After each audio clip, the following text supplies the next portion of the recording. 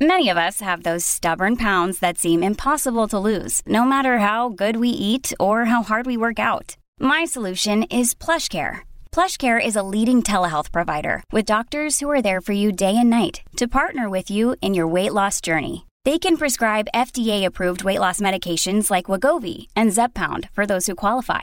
Plus, they accept most insurance plans. To get started, visit plushcare.com/weightloss. That's plushcare.com/weightloss. A note to our listeners. We recorded today's episode of Fifth and Mission before Sunday's tragic mass shooting in Sacramento. For the most up-to-date information on the shooting, please visit sfchronicle.com. I'm Dominic Fracassa, sitting in for Cecilia and Damien, and this is Fifth and Mission. In San Francisco and across California, employees at fast food restaurants are forced to confront volatile and sometimes downright dangerous situations at work, either from disruptive customers or from people enduring substance abuse, homelessness, and mental health crises. An analysis of 911 call data in 9 California cities revealed that San Francisco fast food restaurants had the highest rate of calls related to violent or potentially violent incidents in recent years. And that's despite having fewer overall fast food eateries compared to other cities. Now, at least one advocacy organization is calling on fast food corporations to step up protections for their employees. Chronicle staff writers Shwanika Narayan and Yohyun Jung have a deep dive on this issue in the Chronicle, and Shwanika joins us now to talk about it. Hi, Shwanika. Hey, Dom. So let's start at the beginning here. So what is it exactly about fast food restaurants that seems to make them targets or magnets for this kind of activity and behavior? I think it's important to understand the role fast food restaurants play in certain neighborhoods. There are more fast food restaurants in lower income neighborhoods than there are in higher income ones. In San Francisco, for example, many of these restaurants are concentrated in the downtown neighborhoods, where we see the effects of poverty and food insecurity and people who are unhoused more visibly than anywhere else, really. And so these are places that often function as community center of sorts. So besides offering fast and affordable food, they also offer like bathroom access and Wi-Fi, for example, just a general place to gather.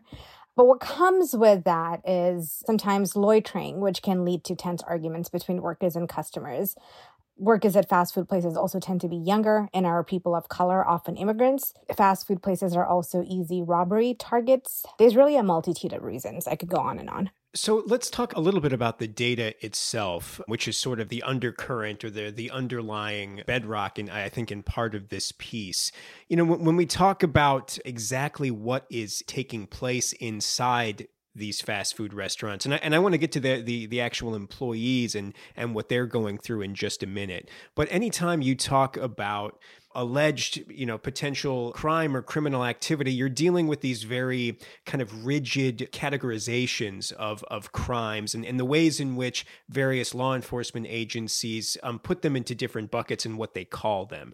So in terms of the data that you have looked at, what exactly is taking place here? What sort of disruptions or alleged violent events are actually taking place according to this study? The initial study came to us from the Fight for 15 group, which is a nonprofit advocacy organization. They are really the ones that have led the fight for minimum wage to be $15.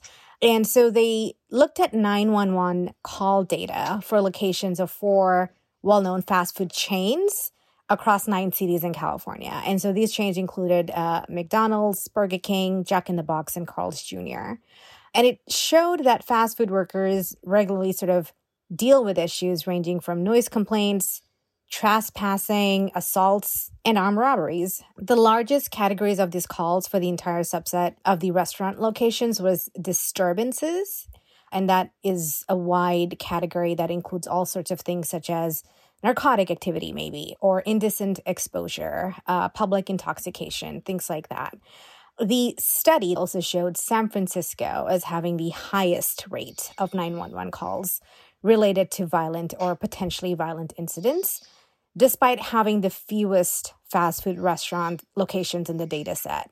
So in San Francisco, assault and criminal trespasses, for example, accounted for almost 60% of all 911 calls.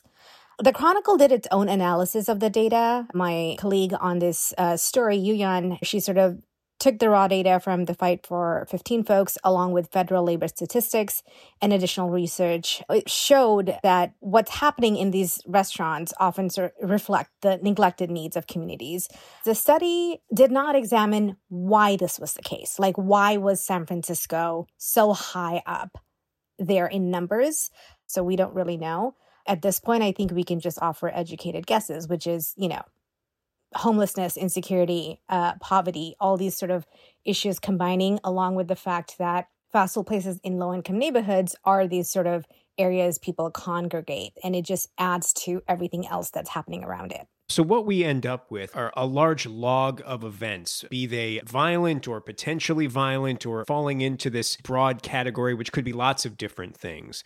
But really, this all comes back in large part to the employees of these fast food restaurants. I worked in fast food, and I was certainly never trained to handle, potentially violent disruptions, or to know what to do if somebody is, nodding off from a potential overdose inside the fast food restaurant.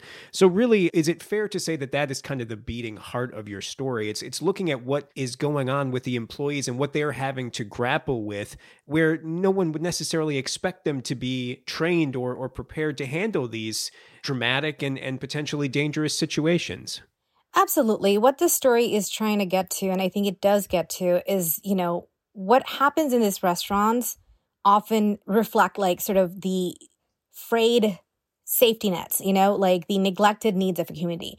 This entire scenario is forcing fast food employees to deal with some of the most dire issues of society, right? They are having to become de facto social workers in some sense, having to address folks who might have like a mental health episode right in their parking lots, for example. And they're not trained for this. One of the workers I spoke to, Jose Ramirez, he's a Spanish speaker. He doesn't even get training in the Spanish language when it comes to trying to handle these things. So language barriers is like another big part of it.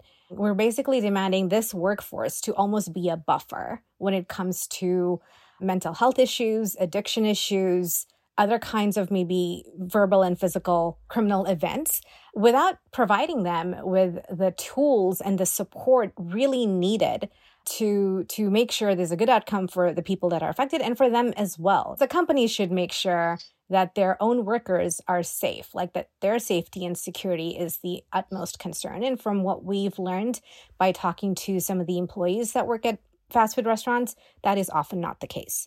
You talked to a number of fast food employees for this story. Could you quickly share a little bit about what they told you, what their stories were, what their concerns are about this whole paradigm? They all sort of echoed very similar things. Being on the receiving end of very violent verbal abuse quite often. So order mistakes. Someone doesn't have a straw given with their drink is like an actual reason that they get verbally assaulted or physically assaulted in some cases.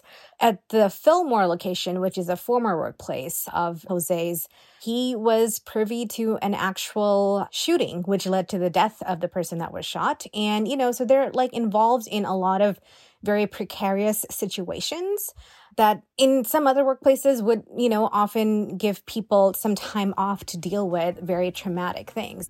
Stay with us. We'll come right back and talk more with Chronicle staff writer Shwanika Narayan right after this.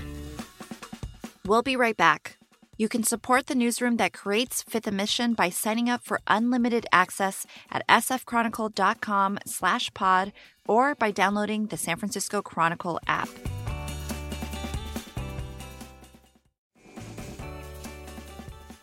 So, Shwanika, you mentioned the organization Fight for 15. Can you talk a little bit more about what their priorities are around this issue and more generally? Absolutely. So the Fight for 15 organization really began in New York City in 2012. This was around when 200 fast food workers walked off their jobs to demand $15 an hour for minimum wage and to bargain for union rights. And it has grown since then, by far, like not just national, but international as well. I think now they operate in over 300 cities across 6 continents. And their membership goes beyond fast food workers. It includes like childcare teachers, airport workers, retail employees, or what they call underpaid workers everywhere. And so right now, the Fight for 15 group have lent their support behind a California bill called AB 257, which is the Fast Recovery Act. And it's essentially a bill that's moving through California's state Senate at the moment. It's passed the assembly that would allow fast food workers to help sort of set standards for health and safety across the fast food industry. If passed, this bill would also hold corporations like McDonald's, for example, accountable for ensuring health and safety needs in the workplace. And it would establish a fast food sector council, which is exactly what it sounds like. It's a council with different stakeholders, but this group is really pushing for fast food workers to be at that table so they can advocate for themselves about what it is that they need, especially when it comes to precarious situations in the workplace. I want to sort of wrap up, Shwanika, by, bringing the focus back to the employees at these fast food restaurants who are grappling with so much, as you've described.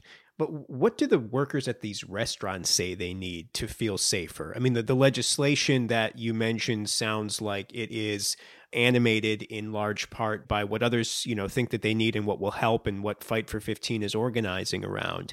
But what is it that they say they need in order to feel safer? We did not want to single out McDonald's. It just so happened that all the workers we spoke to were McDonald's workers. So this apparently is something that happens across all fast food chains, as the study examined as well.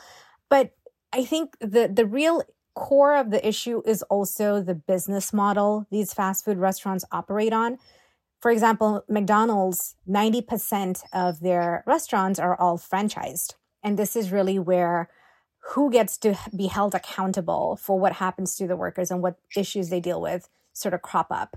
Corporate McDonald's will say, we're going to make sure that our corporate-owned restaurants have the resources that they need. For the rest of them, which are owner-operated, meaning different owners who own restaurants, it's really individualized. What the workers are asking is for some kind of uniformity in a way that can help them process the incident, not just in terms of filing actual paperwork and documenting what has happened, because this differs from location to location. So the ask from the workers is, please let us have a very simple, but a very sort of easy way to document and understand how we go about doing these kinds of jobs on top of our actual job. So, for example, if there is a shooting in the parking lot, what are the protocols? How do we go about dealing with that? Do we call the cops first? Do we turn to law enforcement? And they're also asking for just better wages and living conditions, I guess. So much of the work they do isn't paid, right? So they're having to be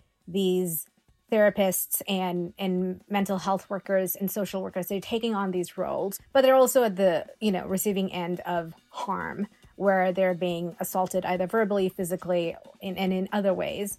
And they just aren't compensated for that time. I don't think it's really understood what it is that they go through. So they're also asking for more trauma support and more mental health services in terms of benefits that their workplaces could provide. Well, Shwanika, thank you so much for your time, and thanks for your reporting on this. Thank you for having me. You can find all of Shwanika and Yohyun's reporting at sfchronicle.com and on the Chronicle app. Our thanks to Karen Creighton for editing this episode. For Fifth and Mission, I'm Dominic Fracassa.